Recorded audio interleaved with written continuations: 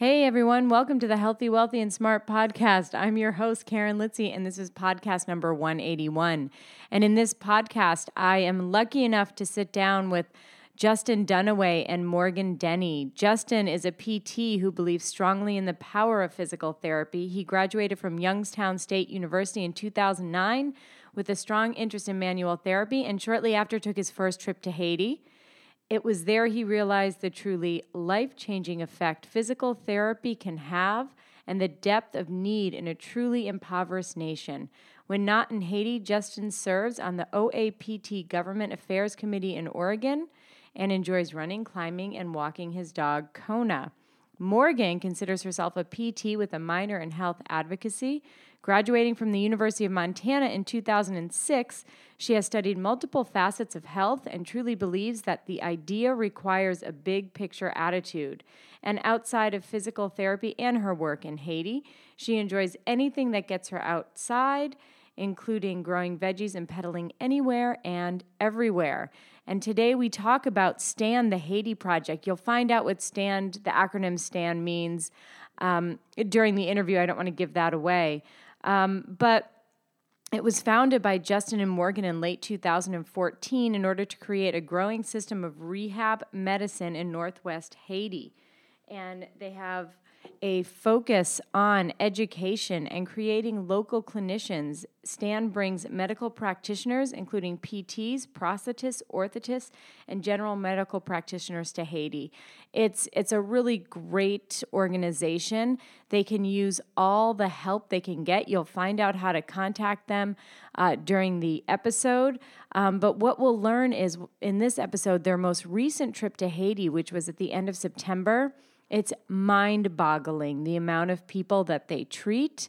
And it seems like the volunteers that go there come back with lifelong relationships and friends with the people who were there. We talk about how they get through the day with some of the things that they're seeing there. It is just far different than anything you will see in the States. So they talk about that volunteer experience. They talk about some really extreme patient stories. They talk about, they just had a Kickstarter that was successfully funded. So they're going to talk about that, the movie that they're making based on this last trip. And of course, you know, going back to, this is a non-for-profit, so they need your help. They need volunteers. They need donations. And you'll find out all about that in today's episode. So moving on to the Healthy, Wealthy, and Smart Community Board. As you know, the last couple of weeks, I've been running a contest for a physical therapy or physical therapy assistant student to win their way to CSM. So I was going to be providing their early bird registration money. I picked the winner on November 11th, which was a couple of days ago while I was in Florida at the PPS conference, which is the Private Practice Section Conference for the American Physical Therapy Association. And I just want to congratulate Melissa Mueller from the University of South Dakota because she will be going to CSM 2016 in Anaheim, California on me. And after that, she will be coming on the podcast to talk all about her time at CSM. So I'm really excited, really happy for her. And Erica Mello, who's a wonderful physical therapist here in New York City, also took part in this. She has decided, we picked a runner-up, which was Mark Kev, and Mark will get a $100 Visa gift card thanks to Erica Mello. So congratulations to both of the students, to Melissa and Mark. And like I said, I was just at the PPS conference, lots to talk about. Sandy Hilton and I were going around interviewing a lot of different people. And so I just have to edit that down, and I should have that ready to go hopefully by next week. So it'll be on my podcast. Hopefully it'll be on Sandy's podcast, which if you have not listened to it, Sandy Hilton and Corey Blickenstaff have a great podcast called Pain, Science, and Sensibility, and where they take an article, they review it. It's really great, funny, fun. So if you haven't checked it out, go to iTunes and check out Pain, Sense, and Sensibility because it's a lot of fun because they're super fun people. Okay, so enough with the intro. Again, great interview today with Justin and Morgan. And don't forget to stay tuned for Thursday because we have some really great I guess outtakes or the quickies my Thursday quickie with Justin and Morgan. It's going to be really good, really informative. You'll get a little bit more as to some questions that I kind of had that didn't ask in the formal interview. And we also get a quick little lesson in social media marketing. So stay tuned for that on Thursday. And in the meantime, enjoy this podcast.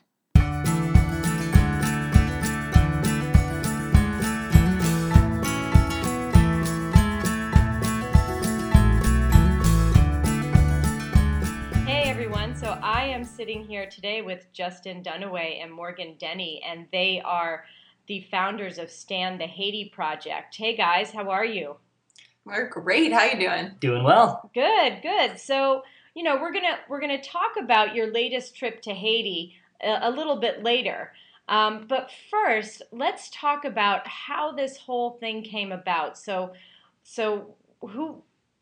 Why Haiti, of all the places in the world? So I'm sure there's a good story behind that. So I'll let you guys go ahead and tell it.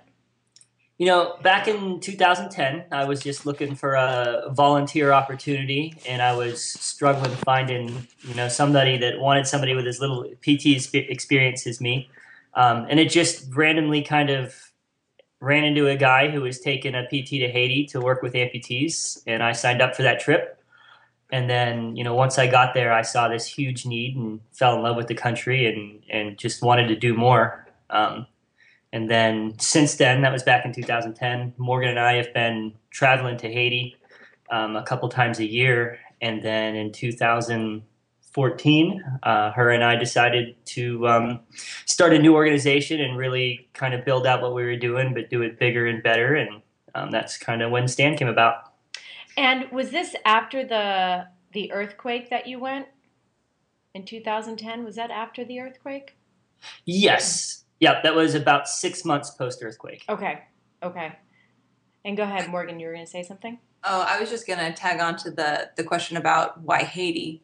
Mm-hmm. It's a question that a lot of people ask, and I think it's a really interesting one.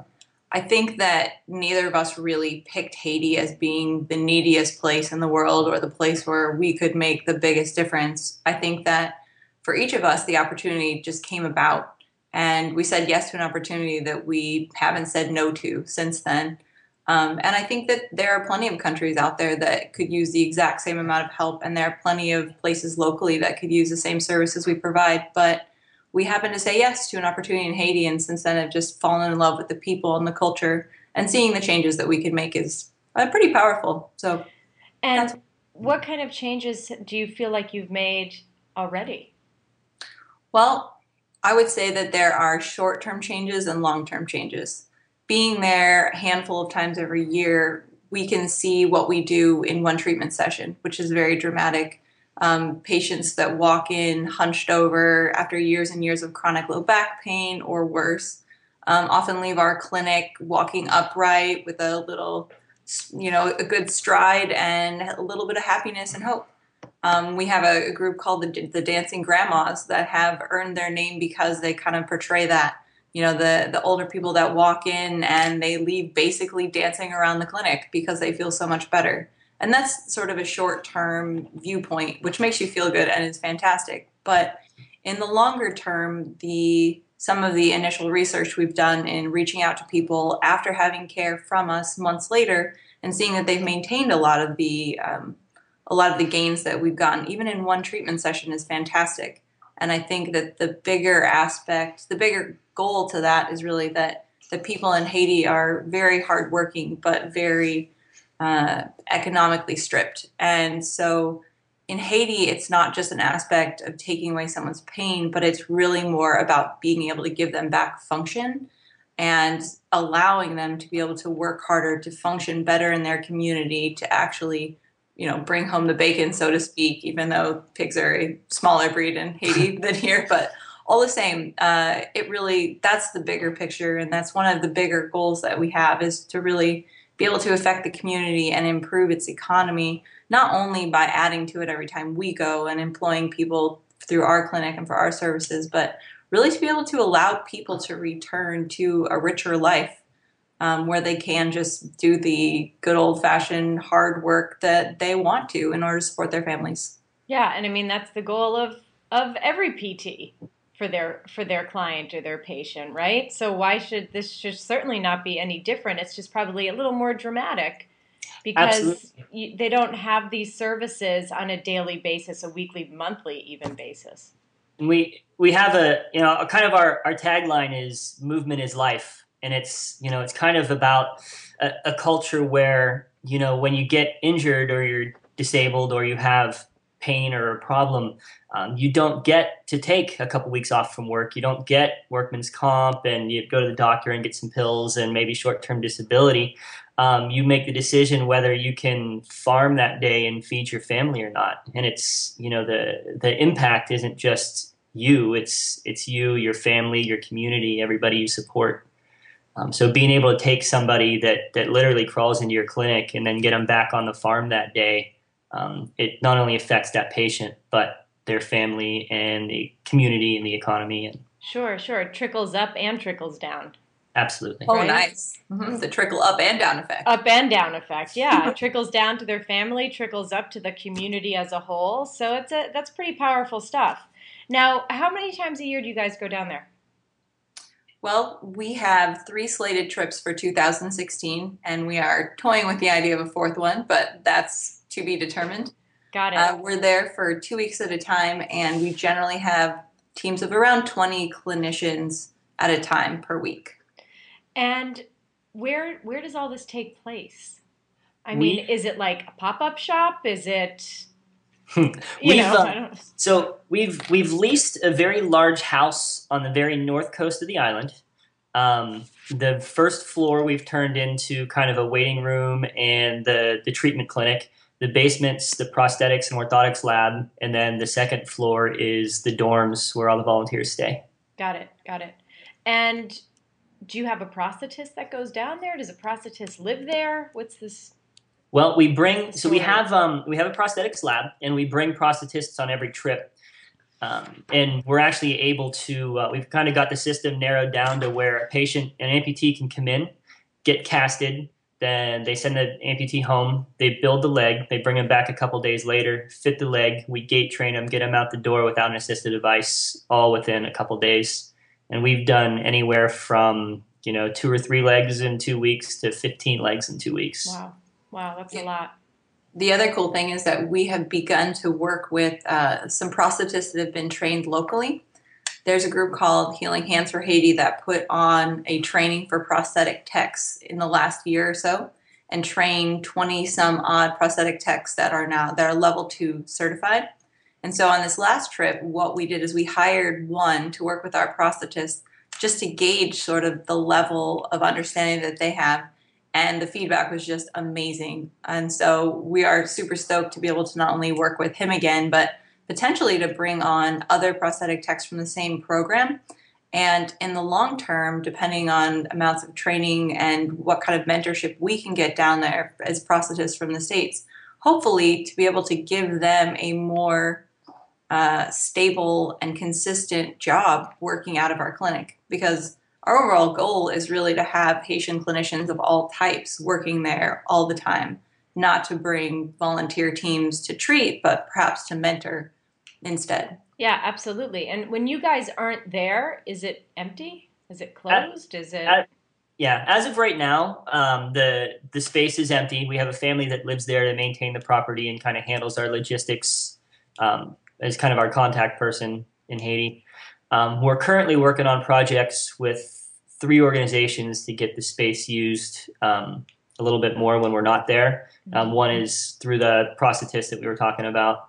One's through an organization that does some 3D printing. And then another is a person that runs orphanages for disabled kids and does a lot of rehab. And we're looking at trying to get an outreach program out of our space there as well. Got it. That makes a lot of sense. And now let's talk about this most recent trip. So you went down at the end of September, correct? Yep. Okay, so let's talk about that trip, because part of that trip was the Kickstarter campaign that you ran and was successfully funded. So congratulations on that, and we'll talk about that. But let's talk about your time down there. How many people did you go with? You got caught in a hurricane. How did that affect the trip overall. So go ahead. Let me hear.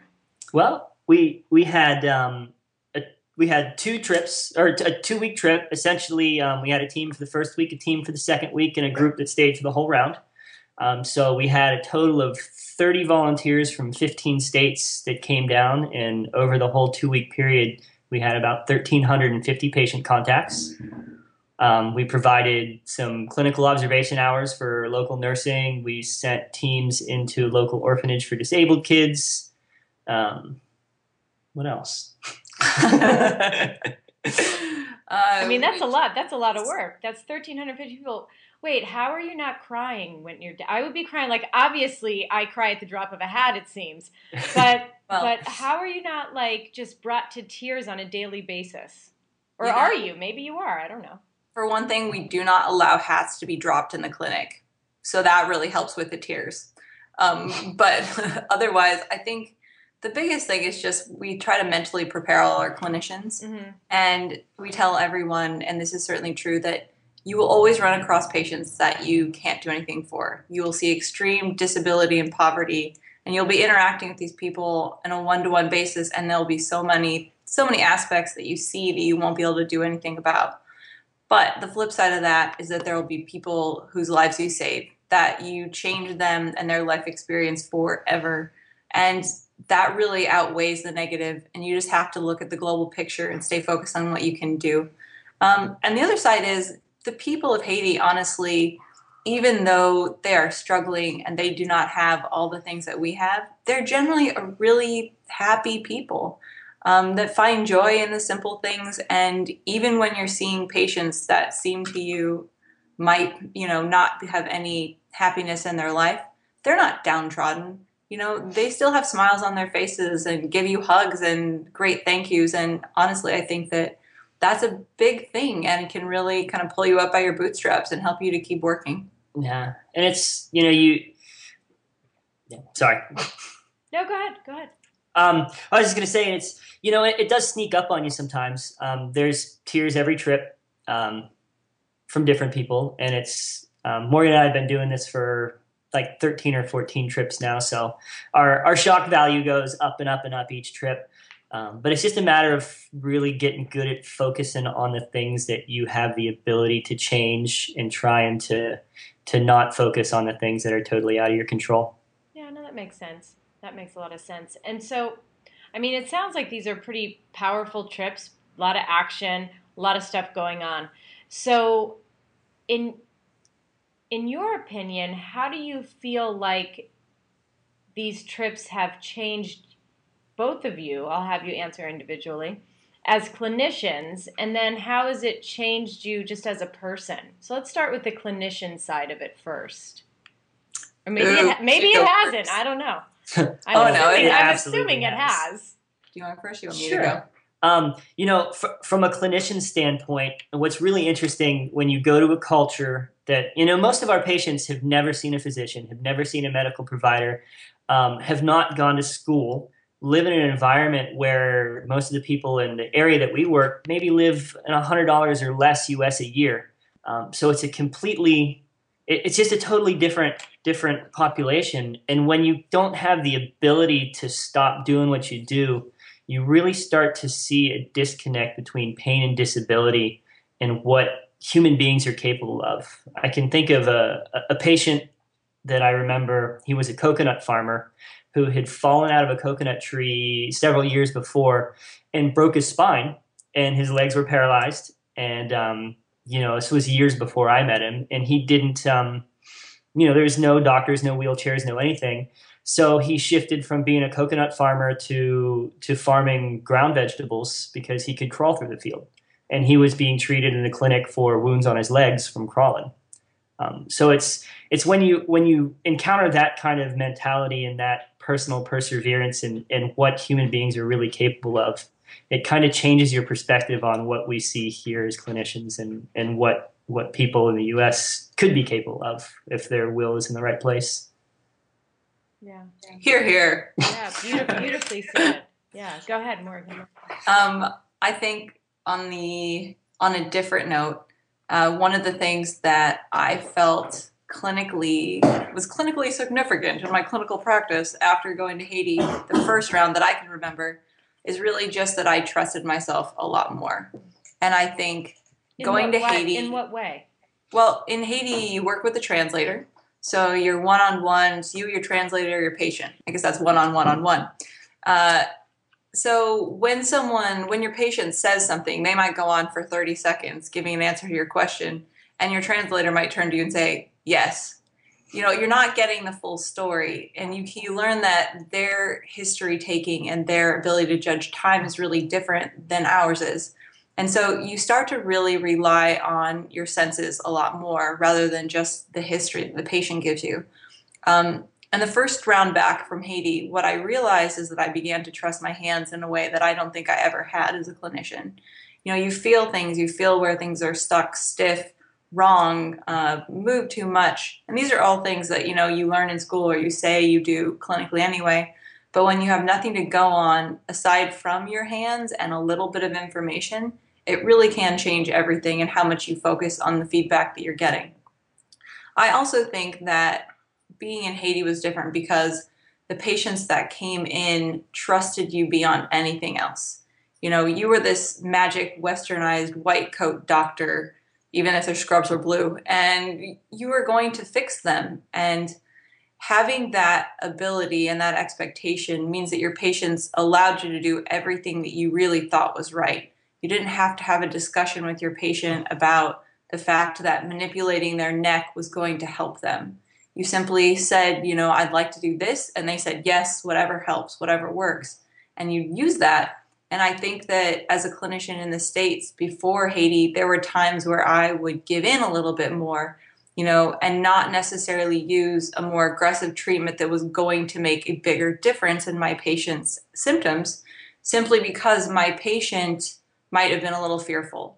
And so I think that having the experience of just being able to use the treatment that I actually thought I should without a fear of my patient's reaction to it or what they were going to think made me a lot more confident in making those choices back in the States and saying to people with that confidence, this is the treatment that I think is going to work the best for you. And that's why I want to do it. And I think that my patient care got a lot better after Haiti, even though I did not give me a very good taste for insurance companies coming back. Well, of course. And now, do you think that the patients that you see in Haiti, you said, you're sort of there as the white coat, the, more Western American healers, if you will, physical therapists. Do you feel like, to me, there's a certain amount of placebo there happening as well, which is a good thing. I'm not saying that's a bad thing at all. I think that's a really good thing. And do you think that plays a big part into the patients that you're seeing, these 1,350 people that you're seeing over a 2-week span? And how do you feel like that moves them on to perhaps the next thing in their life, in the patient's life? Absolutely.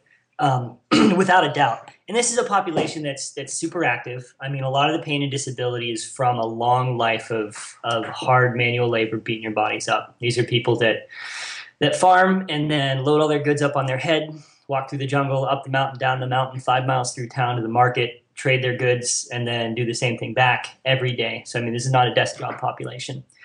So when you do these manual therapies and you kind of give them this bump to get over that, and then they go back to their highly active lifestyle, it definitely makes a difference. And for kind of the placebo effect, it's something that we always tell our clinicians to do is just as your patient sits, and this kind of does a really good job of zeroing everybody out on Wednesday when they're tired and they've seen a million patients, and ask your patient how they got there and how long they waited in the lobby.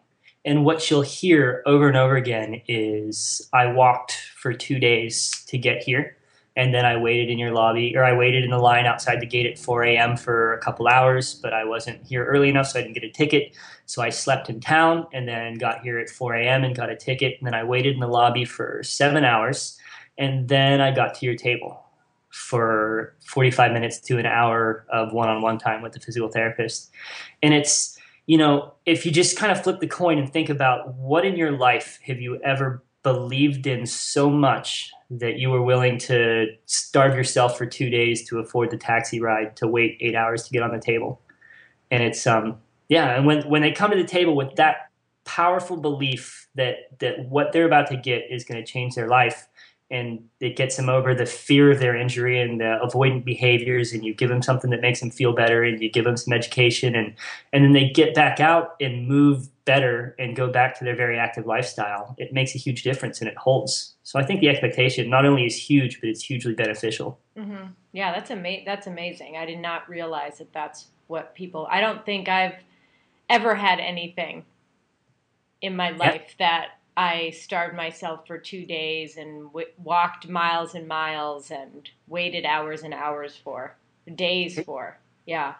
It's really interesting. In that moment, that you are that person, the most important thing, and the most like the beacon of hope in that person's life. And we always tell the clinicians that, in that moment, each patient, as you're the most important person in their life, they need to be the most important person in yours. And, in that exchange, you have to give them everything you got. Absolutely. How do you not burn out from this? What do you guys do to keep yourselves, sane? Drink a lot? No, I'm not editing that out. Well, we do tell our clinicians, work hard and play hard. And I really do believe that the fact that at night we all hang out and we might have a case of beer from across the street. And, whether we're nerding out and teaching each other clinical skills that we saw everybody use during the day, or we're just telling stories, or we go out and salsa dance, it's all good and it's all relaxing. And I think that just building that community within the set of therapists is really what keeps people rolling. I know that on days where I've felt super tired and I've had no sleep and I've had case after case that feel like, I'm getting all these impossible people that I can't actually help, where you start to feel like you're failing or you don't have any energy. The best thing to do is just look around the room and see all these other therapists who are treating and there and doing that thing that you want to do. And it's inspiring. And you kind of create a family around these people, because it's a small subset of people that are going to actually understand the experience that you're having. And I think that building that kind of relationship with people really does keep you going. The other side of it is that most of our volunteers only come for a week, so you can do anything for 5 days. Absolutely. That's very true. And then how do you transition back to your patients here in the States? Because, these are not people walking for hours and looking for you to be that beacon of hope necessarily. Some are, for sure. But is there ever that thought in the back of your mind like, oh, you have no idea? I just saw someone last week who, like, this man was paralyzed and was crawling, and when you see someone come to you with maybe an injury that's not that substantial, does it ever cross your mind like, oh, come on, like, get it together, listen to this guy? Not that you would ever say that to a patient, but everybody's human. Like, does that ever? At first, absolutely. My first couple trips to Haiti, it was like you come back after a week of that, and then you go back in your office, and it's somebody that twisted their ankle walking down their stairs, and now they're in an air cast, and they limp a little bit, and they can't go to work, and it's like you have no idea. But then it's after you spend more time here and there, and you really kind of start to dive into the culture and the differences in society, and kind of you really realize how strong an effect culture has on pain and disability. And the United States culture and mindset is completely different than the Haitian mindset and culture, and the needs are different, and the things you have access to are different. And I think that, the ankle sprain patient here and the coconut farmer there, their pain and disability on both sides are very real and very exactly what that patient is experiencing. So, absolutely at first I was like, you people are crazy. But now it's like, once you really see what culture does, it makes sense. It's culturally appropriate for our country and culturally appropriate for theirs. Sure. And if someone's pain experience is their experience. Absolutely. And you can't take that away from someone either regardless of why they're in pain. No, and I think the other side of it is to be able to bring those stories home, to give those to your patients, to give them a little bit of a reality check sometimes is really nice too. And that kind of makes it into a story where you're not judging them. You're not saying, oh, I know your tennis elbow must be terrible, but you're saying, oh yeah, I just got back from this trip to Haiti. Yeah, I saw this patient who, had a spinal cord injury, and these are the things that we worked on, and this is what his life's like. But he's still happy, and, we managed to get him moving around and more functional in ways A, B, and C. And I think that even just that little reality check is really important for patients in the U.S. to realize how much they have and to not allow themselves to focus so much on symptoms when they don't need to. Mm-hmm. Mm-hmm.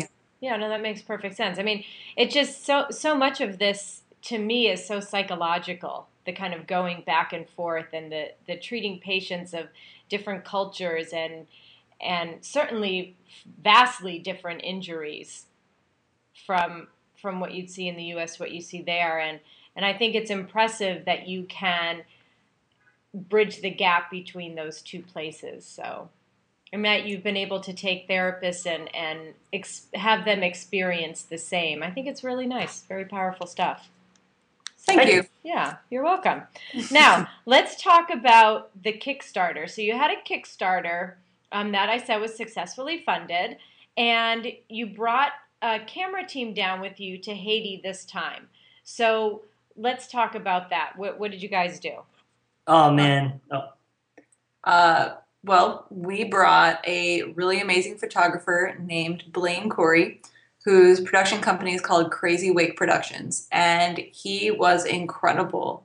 His ability to capture images and also just to be in the right place at the right time and put together some amazing photography is just going to be it's just going to be fantastic. The idea is he is capturing the images and bringing it home to Rob White of White Lily Films, who is going to do the editing and put together some small videos for us to use in order to not only gain, PT interest, but also get some sponsorship and just use promotionally generally.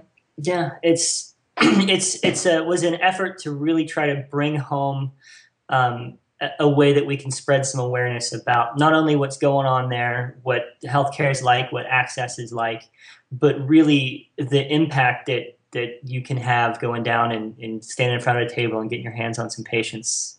And I think, just like Morgan said, he did a fantastic job. And hopefully by the end of November, early December, we'll have some stuff to start showing people to really just try and bring home the experience to raise awareness. Absolutely. And it sounds to me like showcasing the hope and the positivity of the people of Haiti and what you guys represent to them.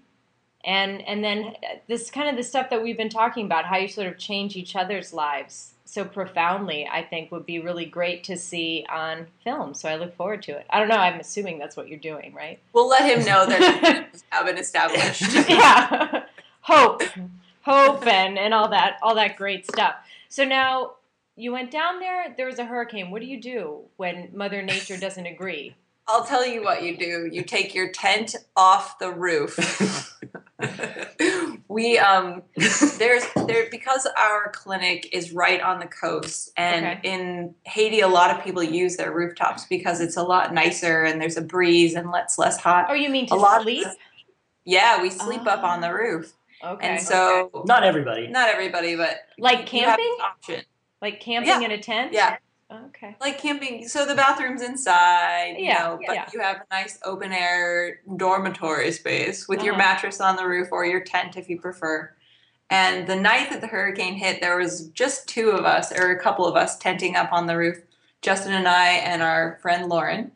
And when winds started to grow and perhaps top 50 to 60 miles an hour and our tent started smacking us in the face and trying to pick us up off the roof, we decided that was a good time to vacate said rooftop. Yeah, absolutely. It was cool. I mean, we've got a really, really great, sturdy, amazing building. So everybody was inside, and we've got plenty of room inside for people to sleep. There's 25 mattresses or 30 mattresses, and And then it just rained, and it was amazing. The building did great. It didn't leak. Water didn't get anywhere. We're right on the coast, and we've got these waves that are coming up over this back wall, second floor high, and everything was fine. And the crazy part is, Morgan and I wake up in the morning and we hand out the tickets in the morning, and then as we watch people cycle in, there was only a couple of people downstairs, and we're like, man, everybody's not going to be able to get here because the roads are a disaster, and it's going to be a slow day, and we don't know what we're going to do with all the volunteers, and we really need to be treating patients. And then by 6 a.m. there was 150 people downstairs waiting to be treated, and the hurricane didn't stop the patients. So how does this work exactly? So you mentioned a couple of times about giving out tickets. Mm-hmm. Yeah. So what we do is, based on the size of the team and kind of how fast Morgan and I are doing more kind of logistic stuff than actually treating patients. So we kind of watch everything, see how fast patients are coming through the building, and then we can figure out how many patients we can see a day. And then in the morning, we'll go down and we'll hand out, say, 150 tickets to the guard at the gate. And then as people line up, he just hands out tickets and then lets people into the waiting area. And when he runs out of tickets, he closes the gate. So it's a first come, first serve. And then once everybody gets in, Morgan and I triage everybody and set up the front table. And then therapists get their translator and start treating. And how do you spread the word? How do people know? How do the people in Haiti know? Well, we do some different advertising type of stuff. We usually put ads on the radio. There'll be flyers that are put up. We'll generally hire someone to go around with your standard bullhorn and walk through the markets just making announcements. And some people will walk by and will have seen the announcement on the clinic door and just know when we're coming. But a lot of it comes down to word of mouth. The first couple of days, those first 100, 200, 300 people that we see will go out into the market and tell people to say, hey, does your back hurt? Does that kiddo that you have that seems to have some problems, there are these people in town, you should go see them at the stand clinic. And so we'll get a lot of patients that are just word of mouth as well. And when you bring these therapists down, last time you had 30, what is the feedback that you're getting from the volunteers, from the physical therapist volunteers? What are their experiences? Have you ever had someone be like, oh, I'm never doing that again? I don't think we have ever had someone say, I'm never doing that again. Yeah. But it's certainly... it's varied in some way, but I think almost everyone comes out of it with a positive experience. I'll tell you what I've never heard. I've never heard someone say, I wish I hadn't done that. Mm. We try really hard to because we bring physical therapists and nurses and nurse practitioners and PAs and orthotists and prosthetists. It's almost entirely physical therapists and then some of these other professionals. And we try to bring such a varied group that, people of different levels of experience, different skill sets, different training, so that we've got so many people in the room that no matter who comes through the door, somebody in the building can do something for them. And what happens is it leads to this really great collaboration between professions of all these disciplines, and then people hanging out at night and teaching each other tricks. And what we hear all the time is that, I learned all kinds of stuff that I never knew that I can integrate into my practice. And it was really just an exciting, life-changing experience. It was amazing just to see what we have versus what is out there, and how happy the people are, even with what we consider to be nothing, and the strong communities. And volunteers generally have a really, really good time. Mm-hmm. That's good. Yeah. And so then let's talk about your next trip. When is that? January 22nd through February 7th. Yeah, so that's relatively soon. Yeah, that's not too far off. And do you how do people, if someone wanted to volunteer, how can they do that? Well, they could contact us through our website, which is www.standhaitiproject.org, or they can send either Justin or I an email.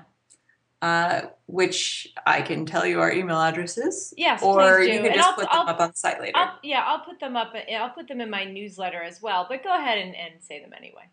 All right. If you want to contact me, Morgan, it is mdenny, MDENNY @stand4haiti.org. Justin. And I'm Jay Dunaway. It's DUNAWAY @stand4haiti.org.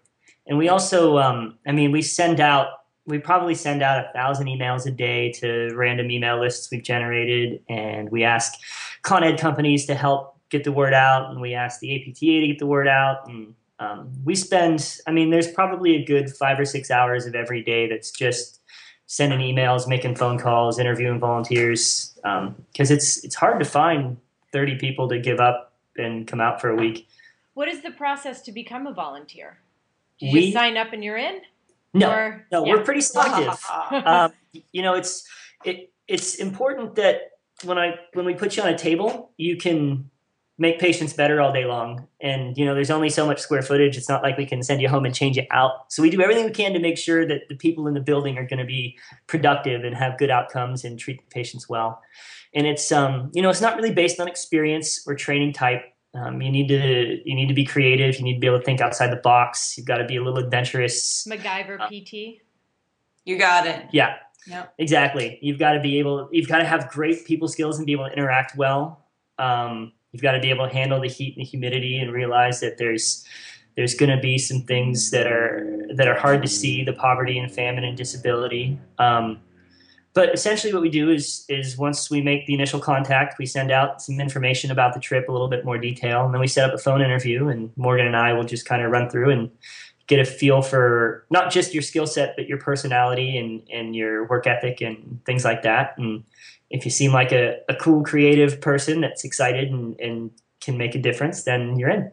Great. And what do you guys hope for the future of STAND? Oh, and also, we were supposed to slip in what that means. Yeah, I was just about to slip that in.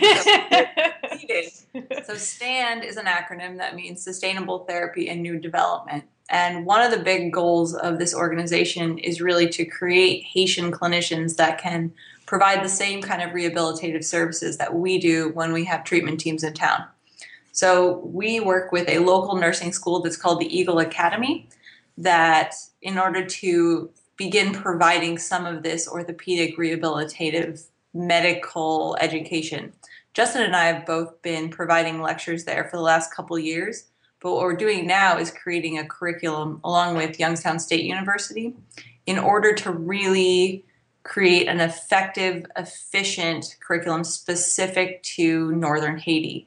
Because over the last 5 years of working there, there's a lot that we've seen. We know kind of the ins and outs of what works and what doesn't work in the community, in that culture with these people. We know that you're going to see a ton of low back pain because of hard labor lives working as masons or farmers. We know that you're going to see, a lot of A and less of B. And so we're really able to curtail what these clinicians will need to know. Also, if you can think decades back for me, into the PT school realm, there's so much fluff that we learn. And while some of it is really theoretical and interesting and makes us feel real smart, not all of it is necessarily important to know to be an effective clinician. And so we're trying to take the pieces that we feel are really pertinent and effective and put those into a curriculum that will be given to these the nursing students in order that we're really providing or creating kind of this mesh together clinician that will have the best of both worlds, the ability to treat infection and understand general medicine, but also the ability to treat orthopedically in the sense that our teams do. In the long-term plans are really to be able to take these clinicians that then have underwent kind of that curriculum through their nursing school and be able to employ them in STAND clinics. So that when we bring treatment teams, they won't be so much treatment teams, but volunteers that are providing mentorship hours so that these clinicians can continue to get better, just like we'd have Con Ed and stuff like that. Mm-hmm. And what do you foresee as a timeline on that?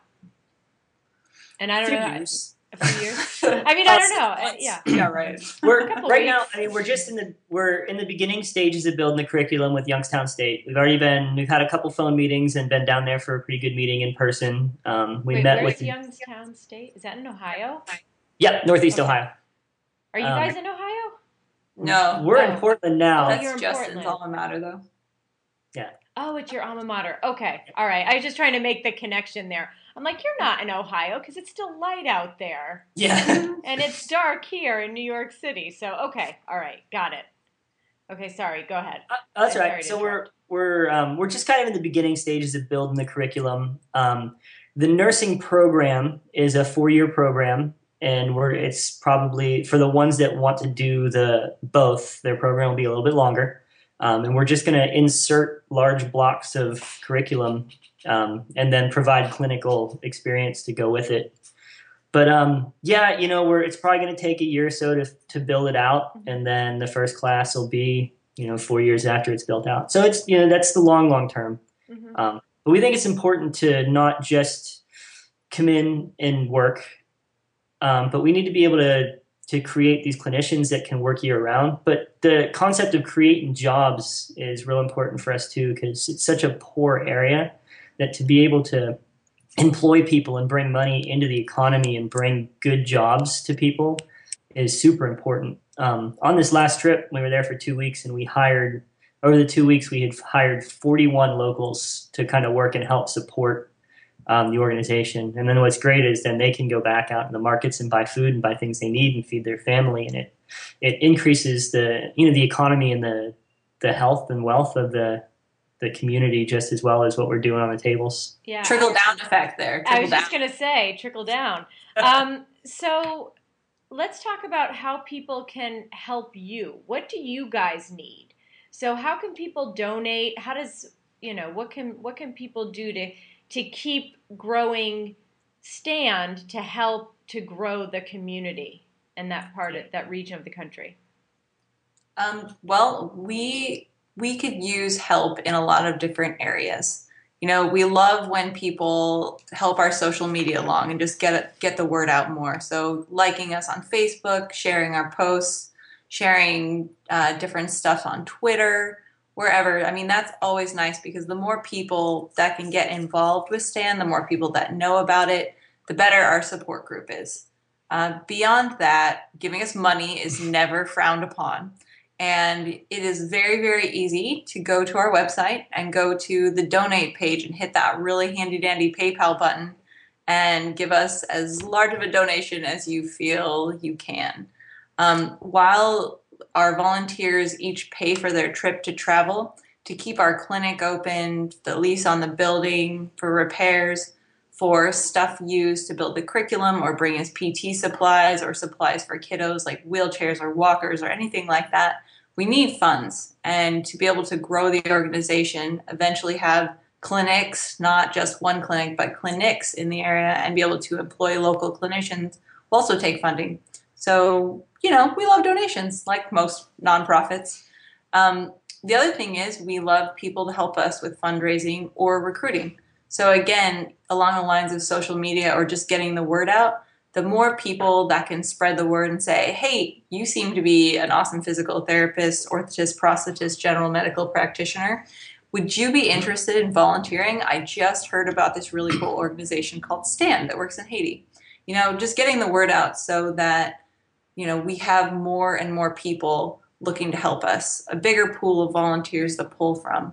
I mean, it really means that we can take our time away from searching for people to come with us and put it towards other aspects like building the curriculum and stuff like that. Absolutely. There's only so much time in the day, right? And until you can clone yourself, you need the help. Well, that's what Justin's working on right now. Oh, cloning? Yeah. Well, so we're kind of running short on time. So I guess my final question is, what are the big takeaways that you want people to come away with from today's talk? I know it's always a toughie. I think that as American physical therapists, we all have more than we need, and we have the capacity to give back in some way. And, whether it's this project or another one across the street or across the world, I think that some part of what we do regularly should be contributing to the bigger picture in some way.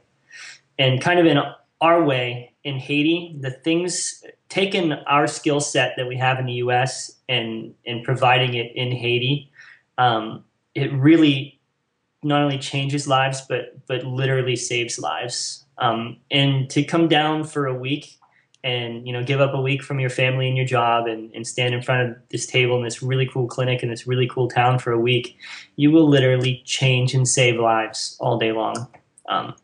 So one of the big take homes I would love is if somebody listening to this went, that sounds like something I could do. Let's sign up and get out there and really, really try to make a difference in some lives in a place other than our own. I couldn't have said it better.